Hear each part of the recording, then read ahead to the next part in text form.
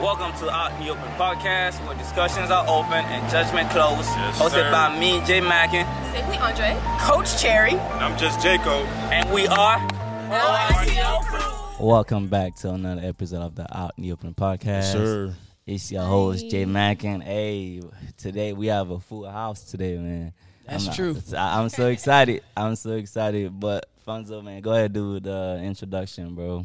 All right, so we've been gone for a couple days. I would say, days, yeah. A little bump in the road, but we're back, same location. Blessed to be in the Click House. We have not only a special guest, but we have Jaco in the same building with Eve. Drop something.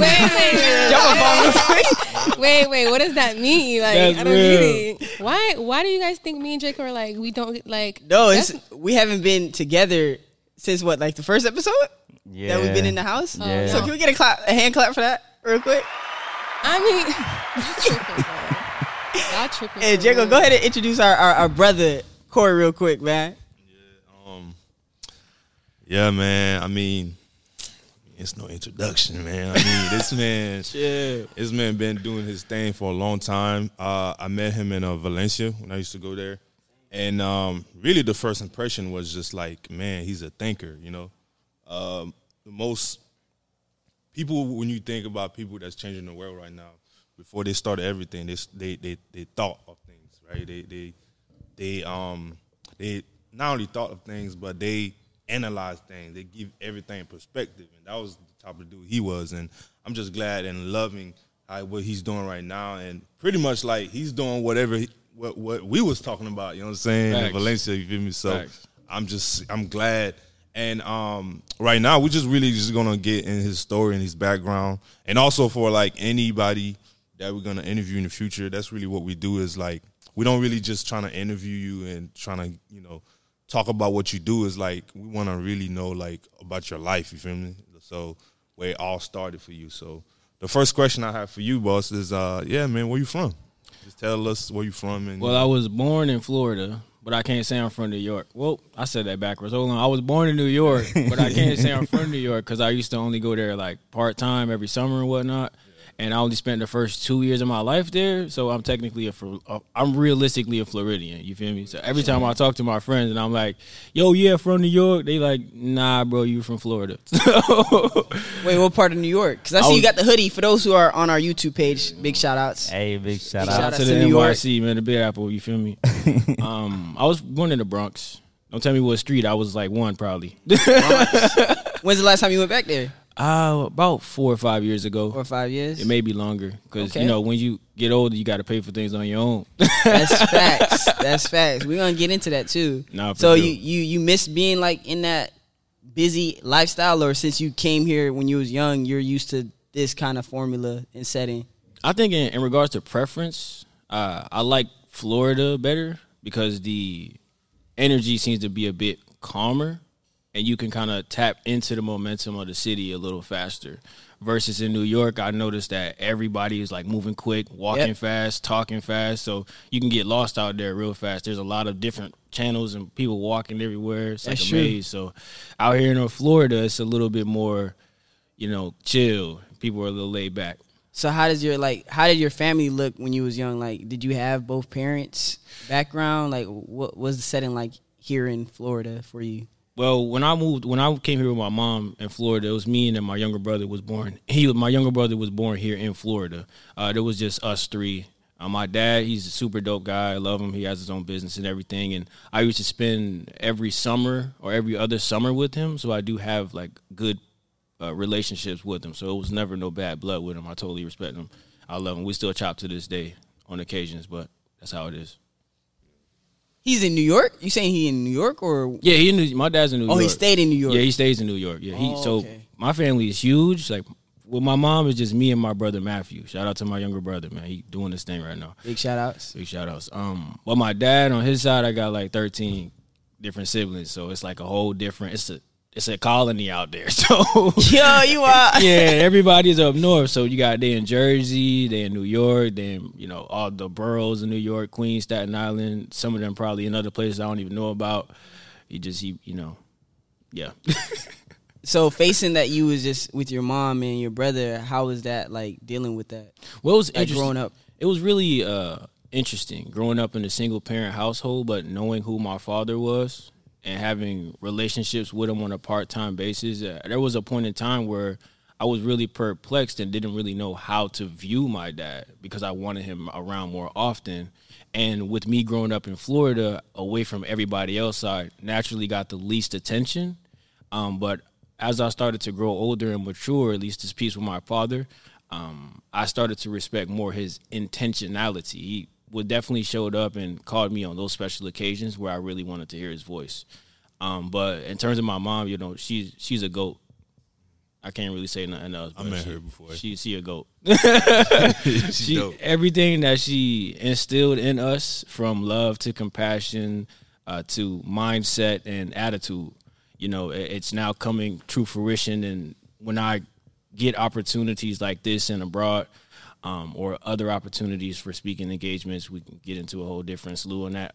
But everyone always compliments like, wow, your mom did a great job with you. So I'm honored that when I go and talk to people and they recognize the value in the character, they attribute that to my upbringing, and I'm really grateful for that for sure. Because my mom, she really did her thing. I was gonna say shout out to moms, man, because Hey, I big remember facts, I remember my first talent show. Remember that? Yeah, you're right, Man, you're right. She was in the stage just videotaping you when you was rapping and stuff. Nah, Man. facts, bro. Rapping. That's one thing that like I love about his mom, man. Super supportive. Wait, you know what I'm so- saying? You're a Christian rapper?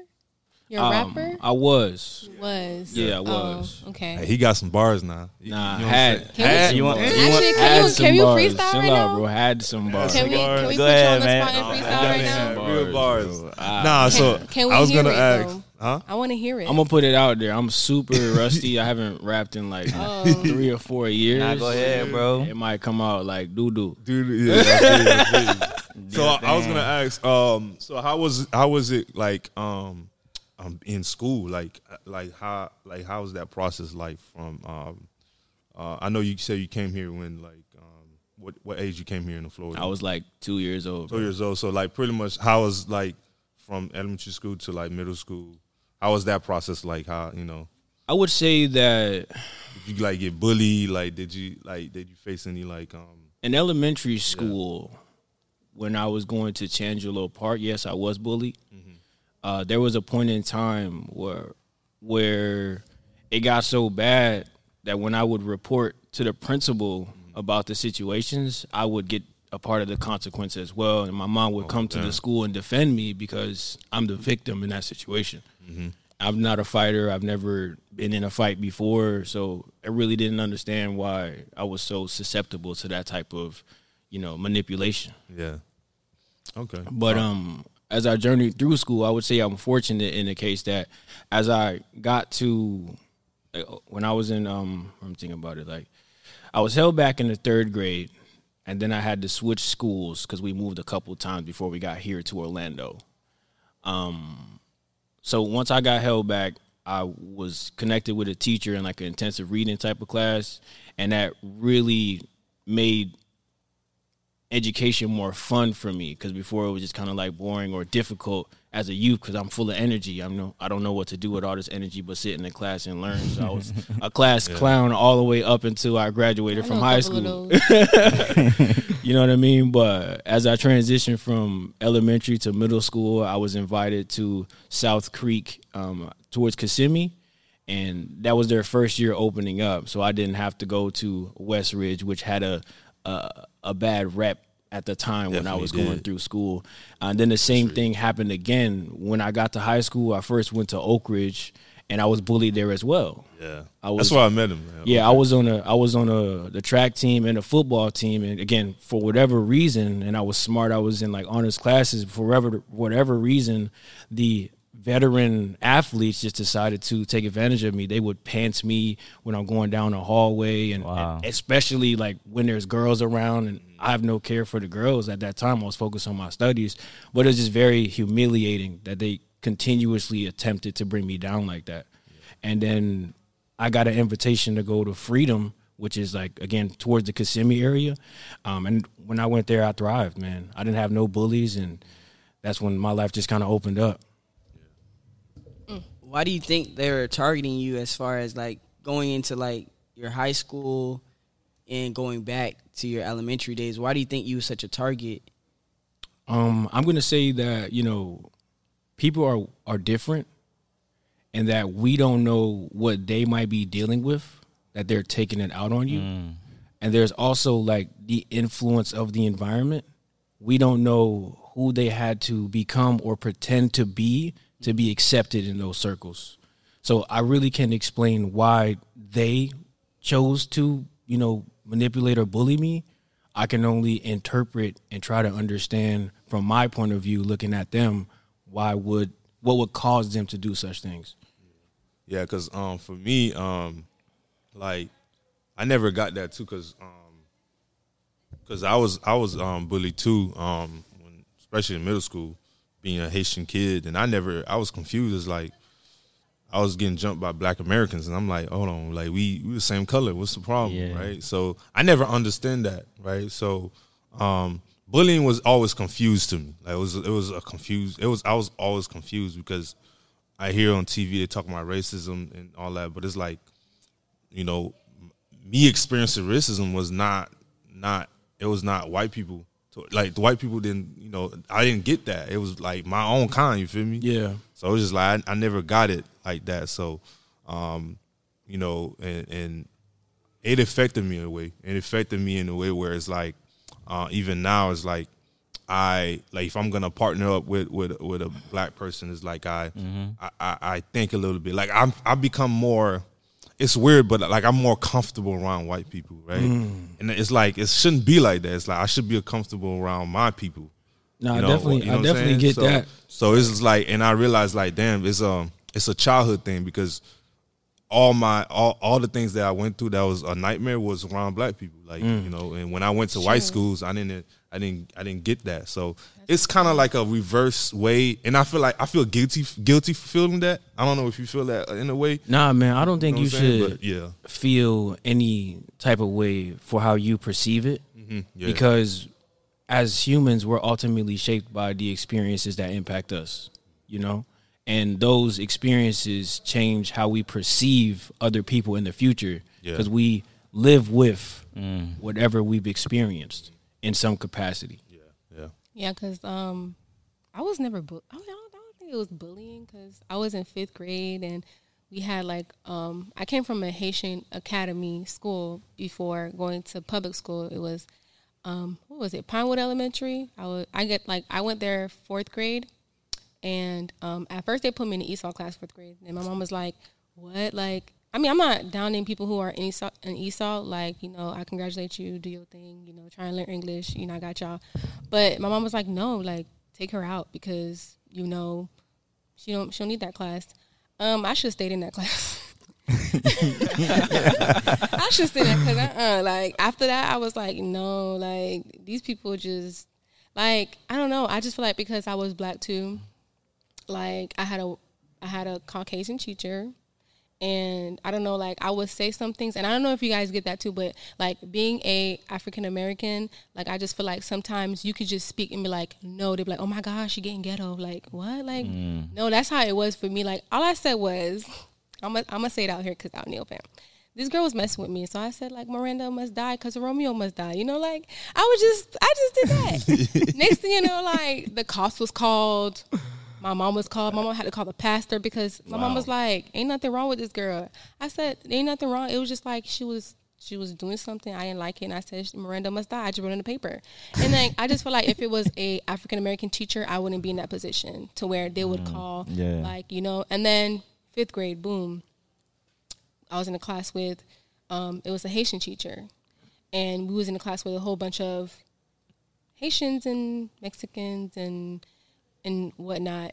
And other classes will be like, oh, that's the Haitian class. That's the Haitian class. Haha, look at the Haitian class. That's messed up. Yeah. And I'm like, okay. And we didn't really care because, we was vibing as a class anyways. Like, so I remember these two people. I don't know where they at now, but. Hope they doing all right. You feel me? I hope they doing all right too. Pray for our enemies' sake. Yeah, of course. Like, I don't know where they at right now, but I don't really think about that. I don't really care. But they were like, particularly, like, I wouldn't say bully me because I wouldn't really cry about it. it would just be like, damn, like, can y'all leave me alone? Like, I don't know y'all or whatever.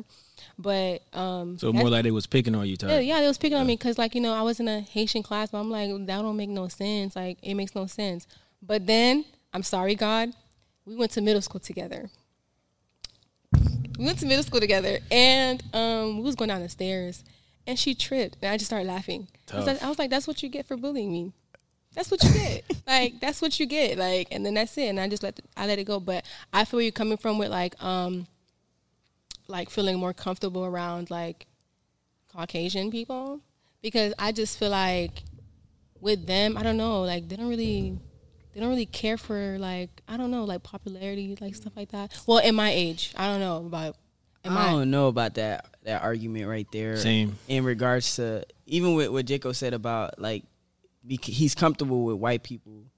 Granted, it's the fact of what he's been through, but I think it's more so the content of the character, like you were mentioning earlier, because we look at people for the content of their skin, but if we go on the other side of town, they're doing blue collar crime, so they're doing, like, fraudulent crimes that are different from the perspective of what we go in the hood, how we see it. So it's like what they've been through is exhorting outwardly. So you feel like, man, I can't trust black people because they bullied me in the past, but the white people, like, I don't want you to walk in fear, but, like, white people do crimes as well.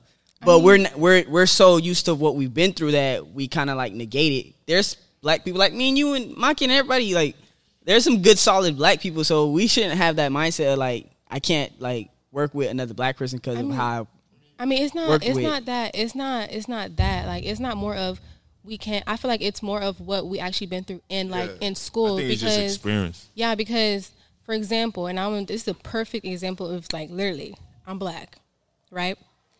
I can't really hang with. Well, that was when I was in school, but I always felt like I was too white for the black kids, and I was too black for the white kids. Like I said, like the same thing. When I was in high school, like, with some people, they be like, "Girl, like, you act white." Oh, man. If I had $1 for every time I heard that one. I'm like, I act white, like, huh? But, like, and then for the white kids, when I used to work at a restaurant, I'll literally just be like, I'll say something. You don't have to have an attitude. Who having an attitude? You really want me to have an attitude? Like, I will have an attitude right now. Like, it's just stuff like that. And I'm like, for me, I'm comfortable around black people. Like, now I am. Like, I don't care. You want to call me white? I don't care. Like, I speak proper. Like, that's why I went to school. That's why I woke up at 6 a.m. to go to school for. Not to keep the same lingo I had growing up. Like, you need to learn and grow up. Like, that's just it. But I don't think in that sense we're not saying that we're not comfortable around, like, black people. Like, that's our dogs. Like, we hang with these people. Like, we can't say that. But it's just the experience we went through. And it's like the sense of you're not really fitting in because they just nitpick. Like, oh, you sound white. You do this white. You do that. Like, why you dance like that? You can't dance. Yeah. Like no. It's more of like that. Yeah, it's an experience. I remember Drake said in his song, he said back at his hometown, he was too black. When he got to the state, he said, I'm not black enough. Yeah, You know what I'm saying? So it's more like, of that. So it's like you in that confused state where it's like I'm too black here, but I'm not black enough here. So it's like it's a very confused state that most people don't speak of. You feel me? So you know what's interesting that I kind of like picked up on is that as we grow up, we oftentimes kind of like we don't see our value in a way that we can project it to attract all types of people. Yeah. Because of what we've been through. Right. So, because I've been on both sides. I've been in communities where mostly black people, and I've had a great time, always connected. Exactly. Even with those, experiences that I've gone through, I just learned and picked up on the behavior that I don't tolerate anymore. So that is the boundary that I set. So that way when I go to the next, black community, I don't bring that with me. Yeah, it definitely come with growth, right? Absolutely, for sure.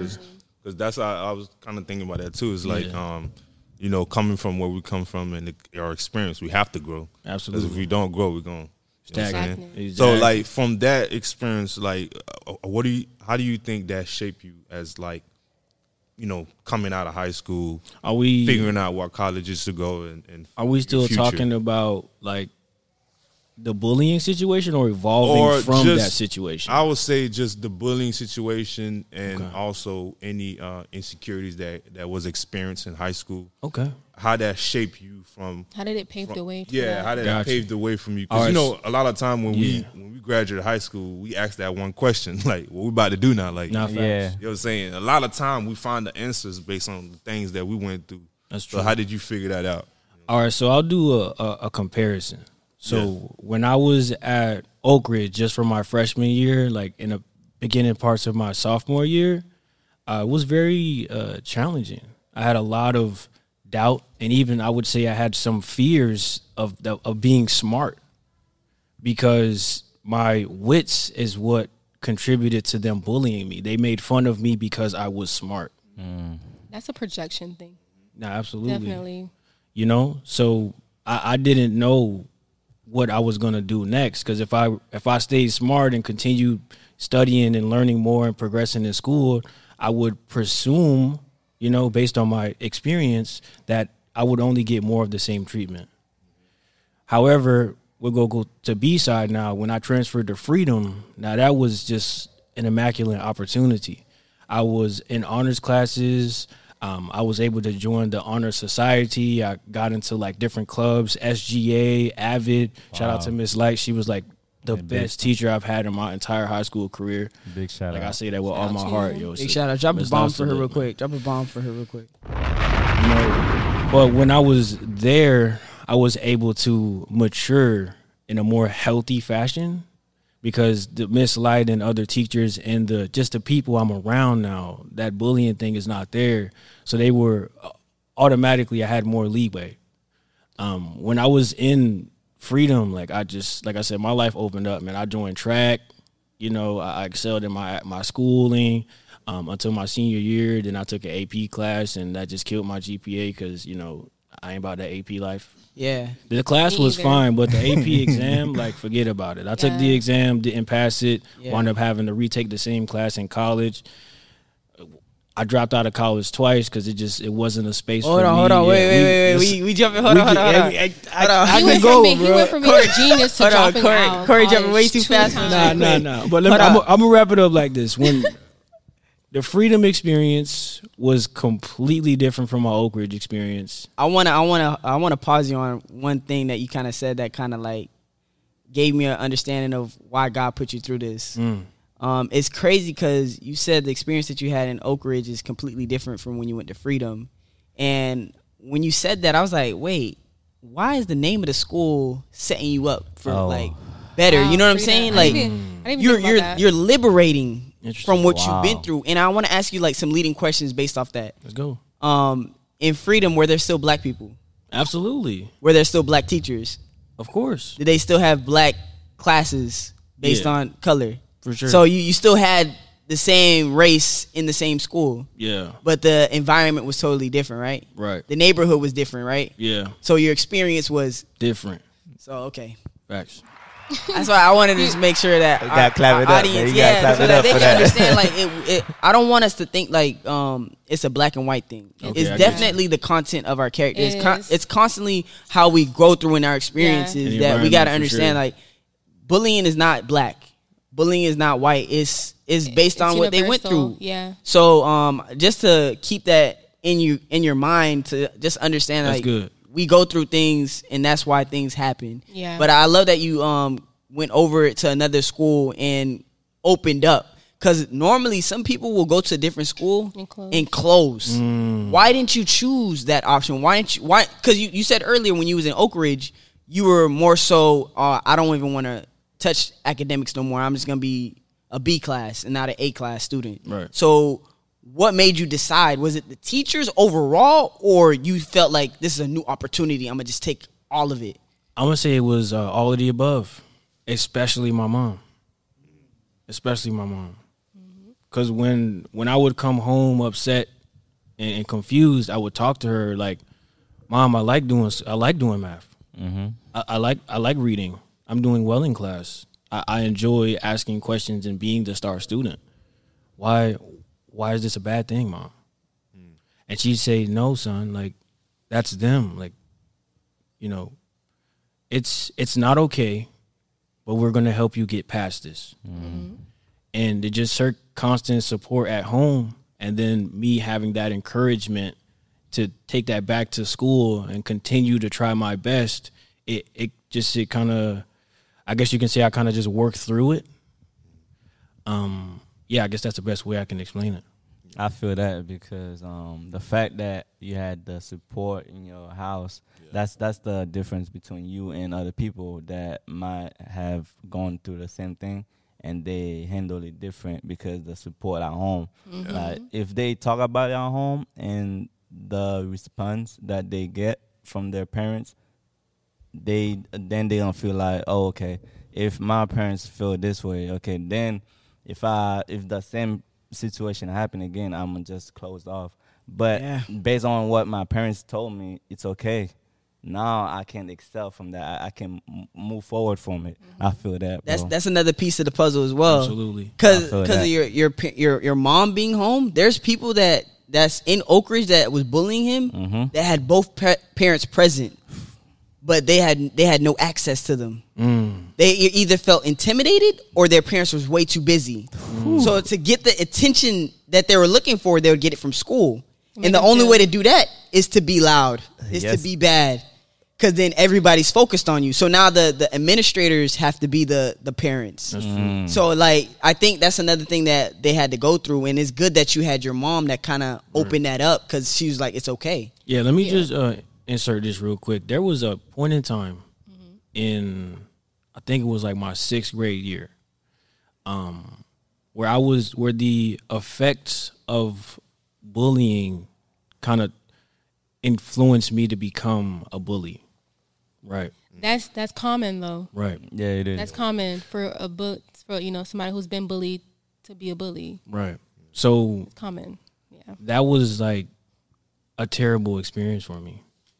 I absolutely hated it. You said 6th grade? Yeah, it was around like 6th grade. So what were you doing now in that sense? That phase of When being I was being a bully, so there was this kid in elementary school. There was this group of people that I was attracted to. Right, they weren't bullying me, but they were very tight knit and close together. And I'm not gonna say they were a gang, but they were together, right? And eventually, I wanted to be cool with them, so I would hang out with them. But then they started picking on others. So with that early experience, very malleable, I'm young. I started to do a bit of the same, but it felt terrible. Yeah. There was a gentleman named Devin, and he used to sit in the back of the bus and play. He was the Pokemon, Digimon, Yu-Gi-Oh card playing dirt person. And like the people I was with, I'm not going to call them my friends, my associates that I was with, they would pick on him. And I would chime in and feel bad after. So the more I felt bad about doing what they were doing, then I guess you can say God was kind of just turning me away from it. Like, bro, this is not you. And I wound up going to that gentleman, Devin, and I apologized to him straight up. I was like, look, man, I'm sorry for what I said and how it might have affected you. I didn't really understand what I was doing, but I understand it had an effect on you. And I was like, bro, let's try to be friends from this point forward. And that was like my best friend from that point on to middle school, man. Wow, that's crazy. Yeah, like just to man, I can go on. Wait, did they start picking you after like doing that? Nah, because I had the relation there. Because we had so you bridged the gap. Yeah, I guess, yeah. So did they continue to bully Devin? Nah, they didn't. They didn't. Y'all need to pick up on this real quick. Whenever we were in the same spaces, I became Devin's defender at a point. I was like, look, man, y'all need to leave this kid alone. He's not doing anything to y'all. Because at this point, I'm on the other side. Now I'm the friend. Yeah. So I'm like, he's not doing anything to y'all. He's never did anything to y'all. Why are y'all still bothering him? Yeah. And if they're going to bother him, then I'm with him now. So he got a friend. So if they going to pick on you, bro, they picking on me too. But we going to run through it together. It looks bad because you was already affiliated with them. So it's like, dang, I can't really talk bad about him because he was with us. Yeah. So it's like, it's you can't harm the person that you saved at the same time. So that's nice, man. You know, so I'm very, again, just grateful that I was able to come out of that. Yeah, that's I a had good to bring it transition. back. I had to bring it back home though. Yeah. You know, when I would go home feeling bad about what I said, what I might have done, and I told my mom about it, she was like, "Son, that's not okay. You know, that's not okay." You remember when you was in that position, right? And I could just feel like, damn, like I was sad, and I'm doing that to somebody else, and I'm just over. Now I'm overwhelmed with guilt.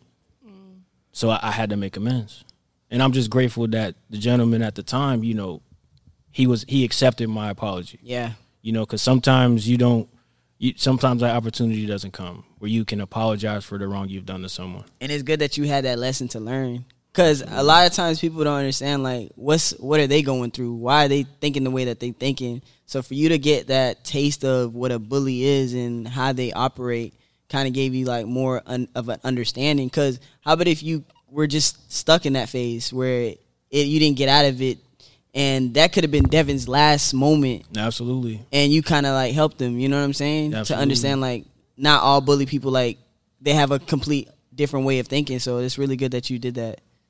So let's talk about the whole college thing now, man. So what was that journey like? Let me stop. It was different, man. It was different. So we'll just fast forward to my senior year in high school. So my senior year in high school, I'm about to graduate. You know what I mean? No senioritis, but you know, I was able to do sports, so I'm not affected by the environment that I grew up, that I was around, like, you know, the apartment complex, those type of situations. I'm learning more about my passion for music, so I'm entertaining. I was in a talent show, and I got I think I got like third place or something like that, and my mom was doing a lot of events and with her business, so I was helping her out a lot, just trying to figure out, okay, what is something that I'm good at, what is something I can do, so that way I can excel at something too. You know, pretty much who am I going to be and how can I get there based on the people I look up to. So when I get to college, Valencia, the first time I kind of flunked out. You ain't gonna lie, because we all did. Yeah, my avid teacher was very prominent. She was like, What? "When you get to college, We all? No. not all of us." I'm staying quiet on that one. I'm not saying everybody either. I was on a scholarship. I cannot flunk out. I did not But I did get my first freshman year. I did fail a class, but I ain't flunk out though. Yeah, that's what I meant. Like, so my teacher was telling me, like, bro, don't take on too many classes when you first get in there because it's a different situation, different workload. I took on too many classes. It was a different situation. The workload was too heavy, and I wound up I wasn't able to maintain it. So I had to retake a class. But as far as me as a person versus the student in academics, I was all over the place. So I'm coming off of this high energy performing at the talent show in high school, and now I'm hosting ciphers at Valencia, and I'm networking. Wow, ciphers? Yeah, man. Yeah, man. It was called the Valencia Underground. real. Man. It was. Oh, snap, I bro. used to be around, bro. I used to be, man, it was fun. Yeah, It was fun. It was fun. yeah. So instead of focusing on, the more I focused in, I guess you can say, grew as an artist and building connections and doing events like the Cypher. And, you know, I connected with a lady named Zanair who was, you know, she was an entrepreneur. She had an event. She did a big event. I performed there. And just me being the artist, going to the studio, recording every night, starting a music group with me and my friends, like called Brothers of the Wise, doing that, performing shows. And all of this conflicted because of the time that I would invest in my artistry, so to speak. I started to decline in my schooling. So eventually that resulted in me getting a D in one of my favorite humanities classes. And I just couldn't afford or bring myself to ask my mom to pay for another class when we were already struggling. So at that point is when I decided, you know what? If my passion and all my energy is focused on music, then I'm going to take a break right now and I'm going to just focus on music. And I had that conversation with my parents and they were like, you know what? I definitely understand that. Again, shout out to my mom, very understanding. And she was like, you do what you believe is going to get you, like, what you believe in the most in right now. Wait, what's your family background? Like this descent, African? Yeah, Like, straight up? African American. And then my dad, his family's from Belize and Guatemala. So there's Okay, yeah. some So Latin that's in why I there. want to know, because why was it? You tell a Haitian parent that? And you get a Yeah. whole different conversation. Yes, You're a sir. failure. Nah, absolutely. Yes, sir. How? Is it because your mom is so open to, like, because of what she does in life, like, personally, or, like, what was it? So Well, college was not, was college for you an option, or it was mandatory? College was As far as family-wise. college was an option, but the pressures of the world made me feel like it was Yeah. mandatory. Drop one of those bombs real quick, bro. Bro, say that again, bro. Oh, I said college wasn't an option, but the pressures of the world made me feel like it was mandatory. bro, I think that needs to be... A quote. It needs... No, because In for real, bro, college. like, That needs to be on the shirt. bro, In people college. make it seem Everywhere. and I love that your mom was like so open to that too, because so many people make it seem like college is the way. It's required. But it's not even that. It's like you said, the pressure of the world. Because even if you don't do college, you still have to deal with the world. You still got to deal with what you want to do, how you going to do it, how you going to provide. Big facts. So I've been there that's too. good. But That's there's good, also bro. people too, like with a college degree, 4 years at that, and it's just sitting there, and they're doing something way different.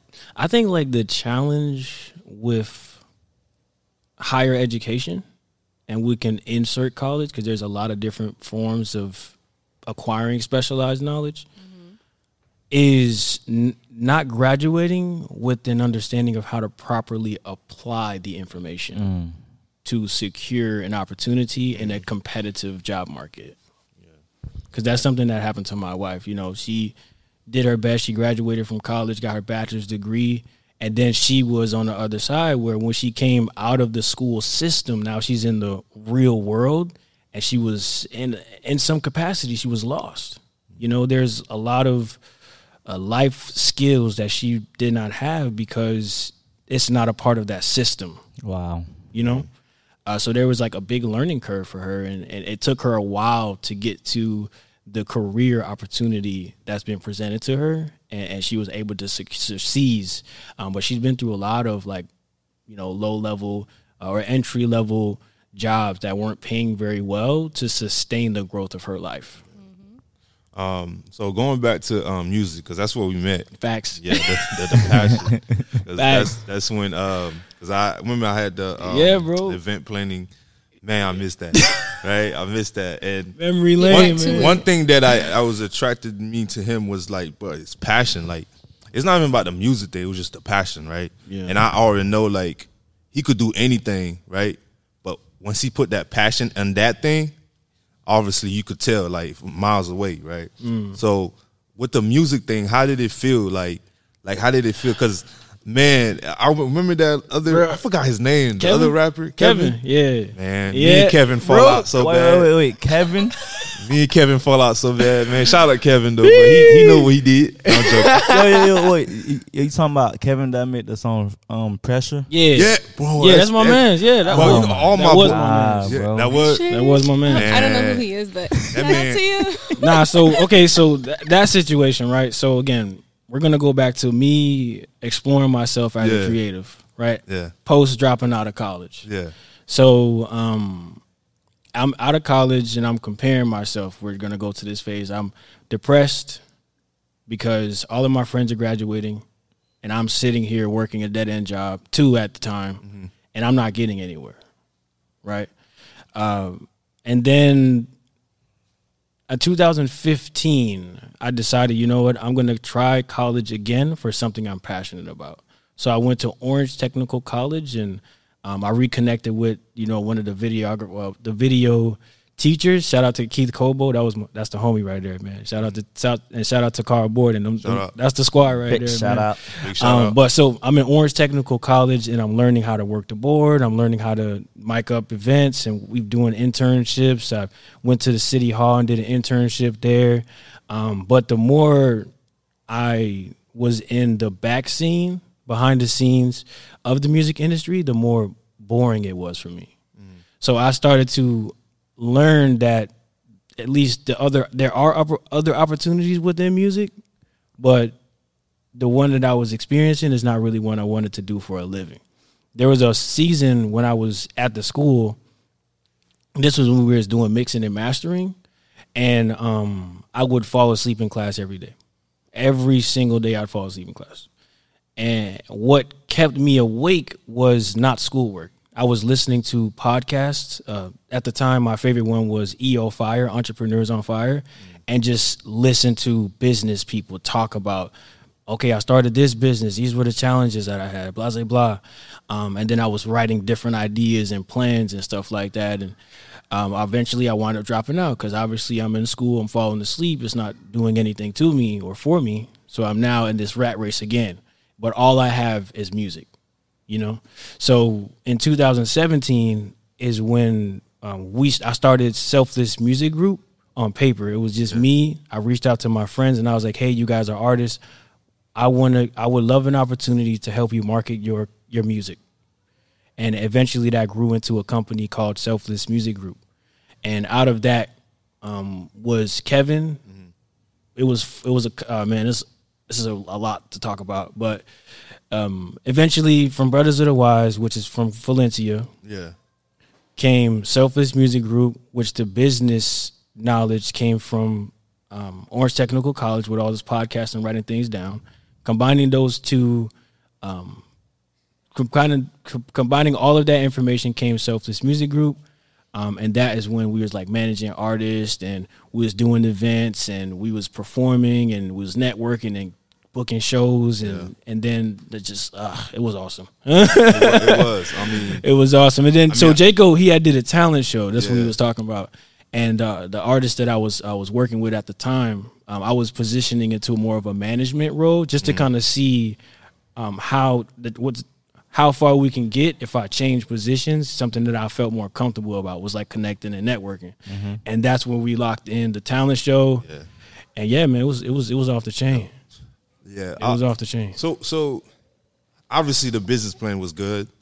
Obviously the vision was good. Yeah. I mean, what happened? What happened to, because for me, I feel like Kevin crossed me in a way where I was very I was very proud of what he was doing. First of all, that pressure, that's that track. You feel that? That's that track, right? Man, I put all my boys in. It was like, man, that thing go hard, right? Yeah. So obviously, I seen the vision for him. I really wanted to put everything behind him, right? I told him that. I was like, bro, we're gonna go crazy with this. You know what I'm saying? Because like I showed a lot of people around. Bro. Like, because me, when I was in the event business place, I knew a lot of people in Orlando. They was like, man, like, yeah, that thing go hard, right? Yeah. So it was like, I just didn't get why the fallout. Like, I didn't get why you had to cross me in a way where it's like, what was the point about that? Like, what do you think? Honestly, bro, I didn't even know about that. Yeah, you did. I didn't What know you mean for the talent show, or it was like afterwards? Huh? Are you talking about like after the talent show that he crossed you? Like, what do you mean he crossed you? To be 100%, which it was after. It was after. It was like because I don't know much about it. Yeah. I don't want to speak on it. That's fine. But it's just like I just didn't. That's what kind of like give me a bad taste of entertainment. Yeah, entertainment. Damn. Wow. Because it's like, remember, Mark and I was big on it. Yeah. I was big on the idea of putting people on and marketing people and create a whole showcase about people. But one thing I realized, and also yesterday I was actually watching this it's called Hip Hop Uncover. I don't know if you guys know Deb. She managed Waka Flocka, Gucci, his mom, Nicki Minaj, and all that. And she said that you in that business you could get to a point where you put so much in that person that when that person leave, it's like what did I did that for? It's like I'm raising this kid and this kid grew up and like forget who raised them up, right? So she said that business it takes a lot of it's a business that like peel your heart up in a way. That's right. And I feel like that's why after what happened with him and how I felt like I was putting a lot of things on and making sure that he's straight, and then the way he was like, oh, you're not doing enough. It's like that kind of like hurted me and kind of like made me step away from like the business place and the entertaining place. You know what I'm saying? I did not know that, bro, but I'm sorry that happened to you, bro. I didn't even bro. So what did happen with the group? Was it a conflict internally or Nah, so okay, 2017, it was the idea of all of us. In 2018, I was the manager of the company, so it was my business.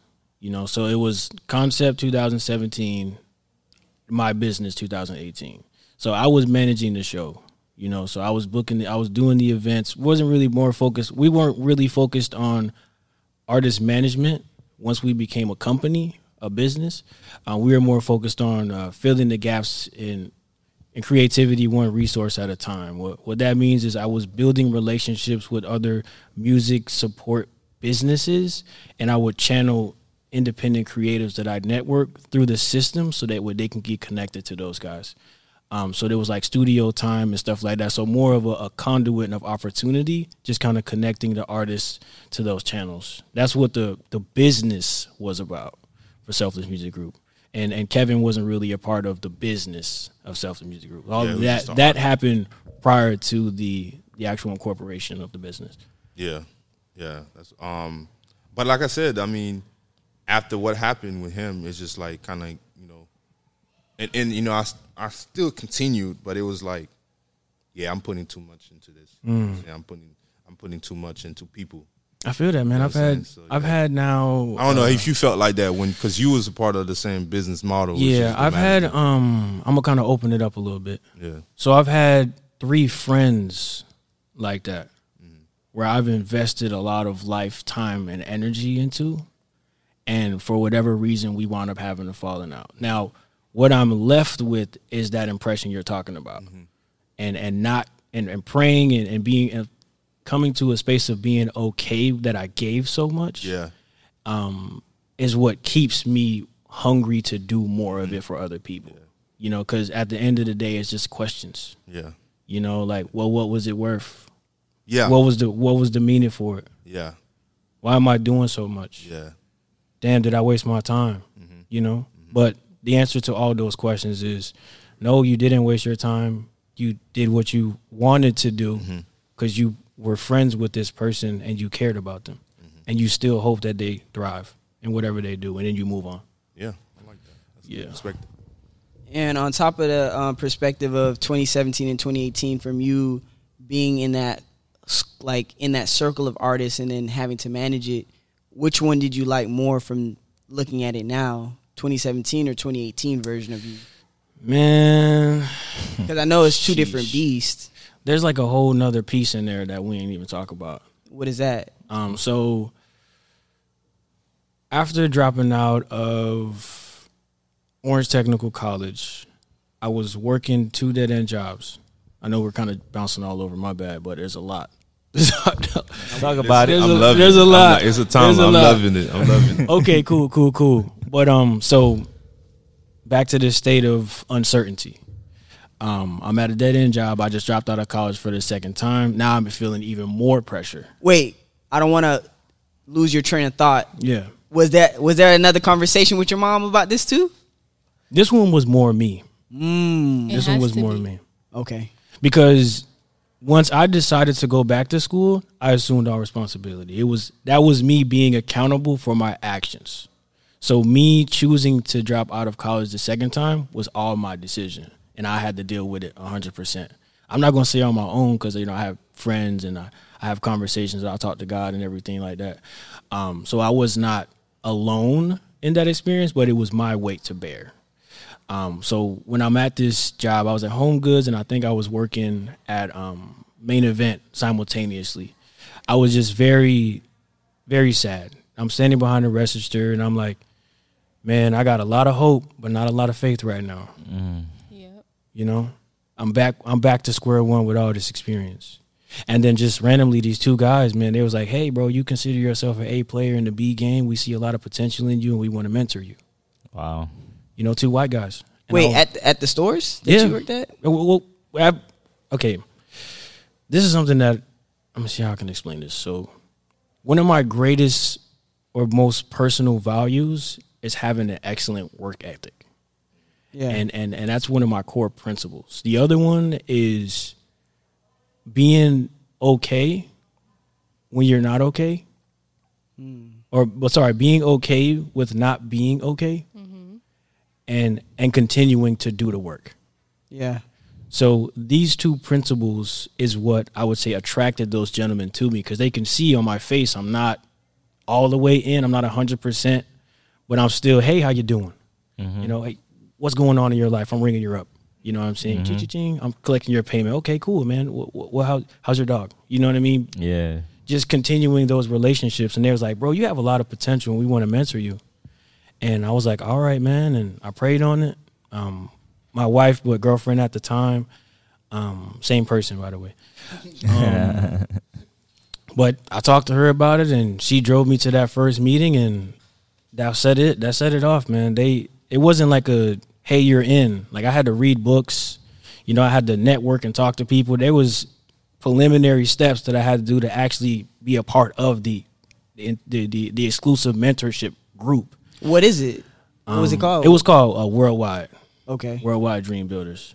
It's an extension of Amway, but it's the best extension of Amway because I didn't have to do none of that hard salesy stuff. They was more focused on like personal development, philanthropy, success, business leadership, and just being a great person, bro. Like, I had a bad experience with Amway, man. Yeah, I did too. Amway I did robbed too. Me. I did too. My first experience with Amway was in 2013. People just don't like you, huh? In 2013, I was a part of a extension of Amway called LTD. Yeah. Very sales heavy. Yeah. And they put a lot of pressure on you. It's kind of like for you guys to understand. It's kind of like not Transamerica. What's that insurance? Primerica. It's kind of like Herbalife. The structure you're talking about. The structure. So you don't make money unless you work for it. I mean, if you're a good salesman, you know, but it's like that pressure. Yeah. And I got into that business, man. It was a lot of anxiety. Yeah, exactly. Because it's like every day you gotta meet the quota. Every day, students step in the office and hey, did you do that? Did you do that? I'm like, hold on. That was my first encounter. I want to be in. Yeah. And that was my first encounter. But this second encounter now, with the mentorship opportunity. So I read all the books. They said, bro, you read the most books than anyone in this first phase. You know, I was like one out of like 101 people to get in. Oh wow, that's you crazy. Know what I mean? So once you got in that good side of it. Yeah, once I was in there though, life was just wow. Mm-hmm. I was exposed. What they did was when I was home, out my window was pavement and helicopters. I had these great ambitions, but my life did not measure up to my mindset. Mm-hmm. Or the aspirations that I thought was possible because I didn't see them around me. So what that experience did in the mentorship is they exposed me to the reality of my dreams. So that's after music, right? That's after, okay. Yeah, so this was in the between time. In between. Mm-hmm. So they exposed me to the reality of my dreams. So it became tangible to me then. And they really encouraged me and they kept me around even though I wasn't putting no money in. I didn't have a car, and they were still like, bro, we got you, bro. Just keep going. They just feed into me. And, that entrepreneurial development stuff, man, it was off the chain, bro. And that was the turnkey for me to enter the business world. Okay. Yeah. So why you felt like, what was the reason why you felt like you had to leave the music business to move into like the full-time entrepreneurship and the thinker and the self-esteem guru that you became. You feel me? Two reasons. The first reason is there was no profit. Yeah. There was no profit. Yeah. The intention of Selfless Music Group was to create opportunities for others. I didn't even think about money. I put on all those events by myself out of pocket. Mm-hmm. And I paid artists. Yeah. So what was the deficit on that? I'm gonna say time and experience. Wow. But you felt like it came back though, right? The interesting thing about what you say is deficit, and I'm responding with time. No, that's time is priceless. Nah, but the time and experience was the cost. So the cost was learning. So I invested time to learn, even though I didn't make a lot of money. Cool. I created opportunities for independent artists, for others, and I encouraged a lot of people to do what they were passionate about, but I didn't make any money. I was losing money, in fact, when I was doing those events, when I was paying artists out of my pocket. Yeah. Right? That's right. That was the intention, is to learn about business, give it all I got, and create opportunities for others. The reason why that business closed is because of COVID. I lost my job, like most people, right? So my income source, it shrunk. The crazy part about it is if that didn't happen, it's hard to say if I'd still be in it or not. Dang, bro, you just said something super amazing, bro. Because the vision, dude, it was crazy, man. We had just hired our first person on a commission basis. And then we had bought a banner because we was gonna change our marketing structure from when we go to events and trying to network with the artists in the crowd. We were gonna transition or pivot into buying a table and setting up as a vendor so we can attract artists to our section. So we'd have more control over generating leads and building connections with people who are already interested. And at that time, when we was just about to implement that strategy is when COVID hit. What was the let go process for you? Because I feel like with COVID, it forced people's hands to do something that they love to do to kind of close it off. Mm-hmm. First off, do you feel like you had to close it, like where I have to close the business out completely? Absolutely, because the market that I was intending to serve was small. And it was the opportunity where my marketplace was, or my target audience was those live events. So when COVID came, those live events disappeared. So now I don't have a way to really reach, you know, because I'm a small company, so I don't have the marketing team to create the content, the digital stuff, all of that. It's just me, you know. So my market shrank, and I didn't have any capital to sustain the business anymore, so I closed it. Okay, with that being said, I know you had said that there was a deficit, right, in that aspect. But did you feel relieved? Because I know, like, certain businesses, they're happy that they closed down because now they have a time for themselves. Now they have time to rest. Because a lot of these small businesses and, like, owners, they do it all. Yeah, it's true. It's just them and a couple people. So when COVID hit, it gave them a moment to rest, a moment to think, a moment to be strategic. So did you feel that way too, or you just felt like, man, it's okay, it's done, it's over with? Well, I definitely would say that I did experience heartbreak. You know, I invested 2 years of my life into this idea that ultimately didn't it didn't take off. Now, I had experience, I made a difference, but to the magnitude that I saw it. So, like, the long-term goal of Selfless Music Group was to create it as a platform, automate it for artists to be able to engage and get connected with those resources, like online, kind of like shopping, like an online store, but these artists are connecting with different resources to help them build their brand. Wow. And then once it got to a certain level, I would sell. That would be the first business that I sold. That was the projection. Mm-hmm. I was nowhere near it. I didn't make no money. I was losing money, and now COVID came, and this whole idea is shot to hell. So I want to ask, what's up? Do you feel like COVID, from looking at you now, looking at what you're doing now, do you think COVID was a blessing or Before you say that, we're gonna take a quick pause. Okay, a quick pause because I want both questions, but go ahead. Remember that question. So I want to do a quick pause because this is going to be a 2-part series because it's so good. I don't want the audience to let this go and get this over their head. So this is going to be a 2-part series just for you, Corey. Okay. Because we haven't. I don't think we've done that. No, we've never done that. I don't think we've done that. So you're the first to ever have this happen. So we're doing this a 2-part series. Grateful. So we're going to go ahead and do a quick commercial break real quick. Out in the Open podcast family, we need you. We asking. We pleading with y'all to join the family right now by texting 855-549-9766. And you can text what, Maki? What is it again? #OITO family. One more time for the family. #OITO family. The number is 855-549-9766. Join the family now. And don't forget, subscribe to our YouTube channel, Out in the Open Podcast. Let's get it. Now, let's get back to the topic. All right, as you can see, discussions was open and judgment was closed. Make sure you check us out in the next episode. And make sure to like, comment, and subscribe.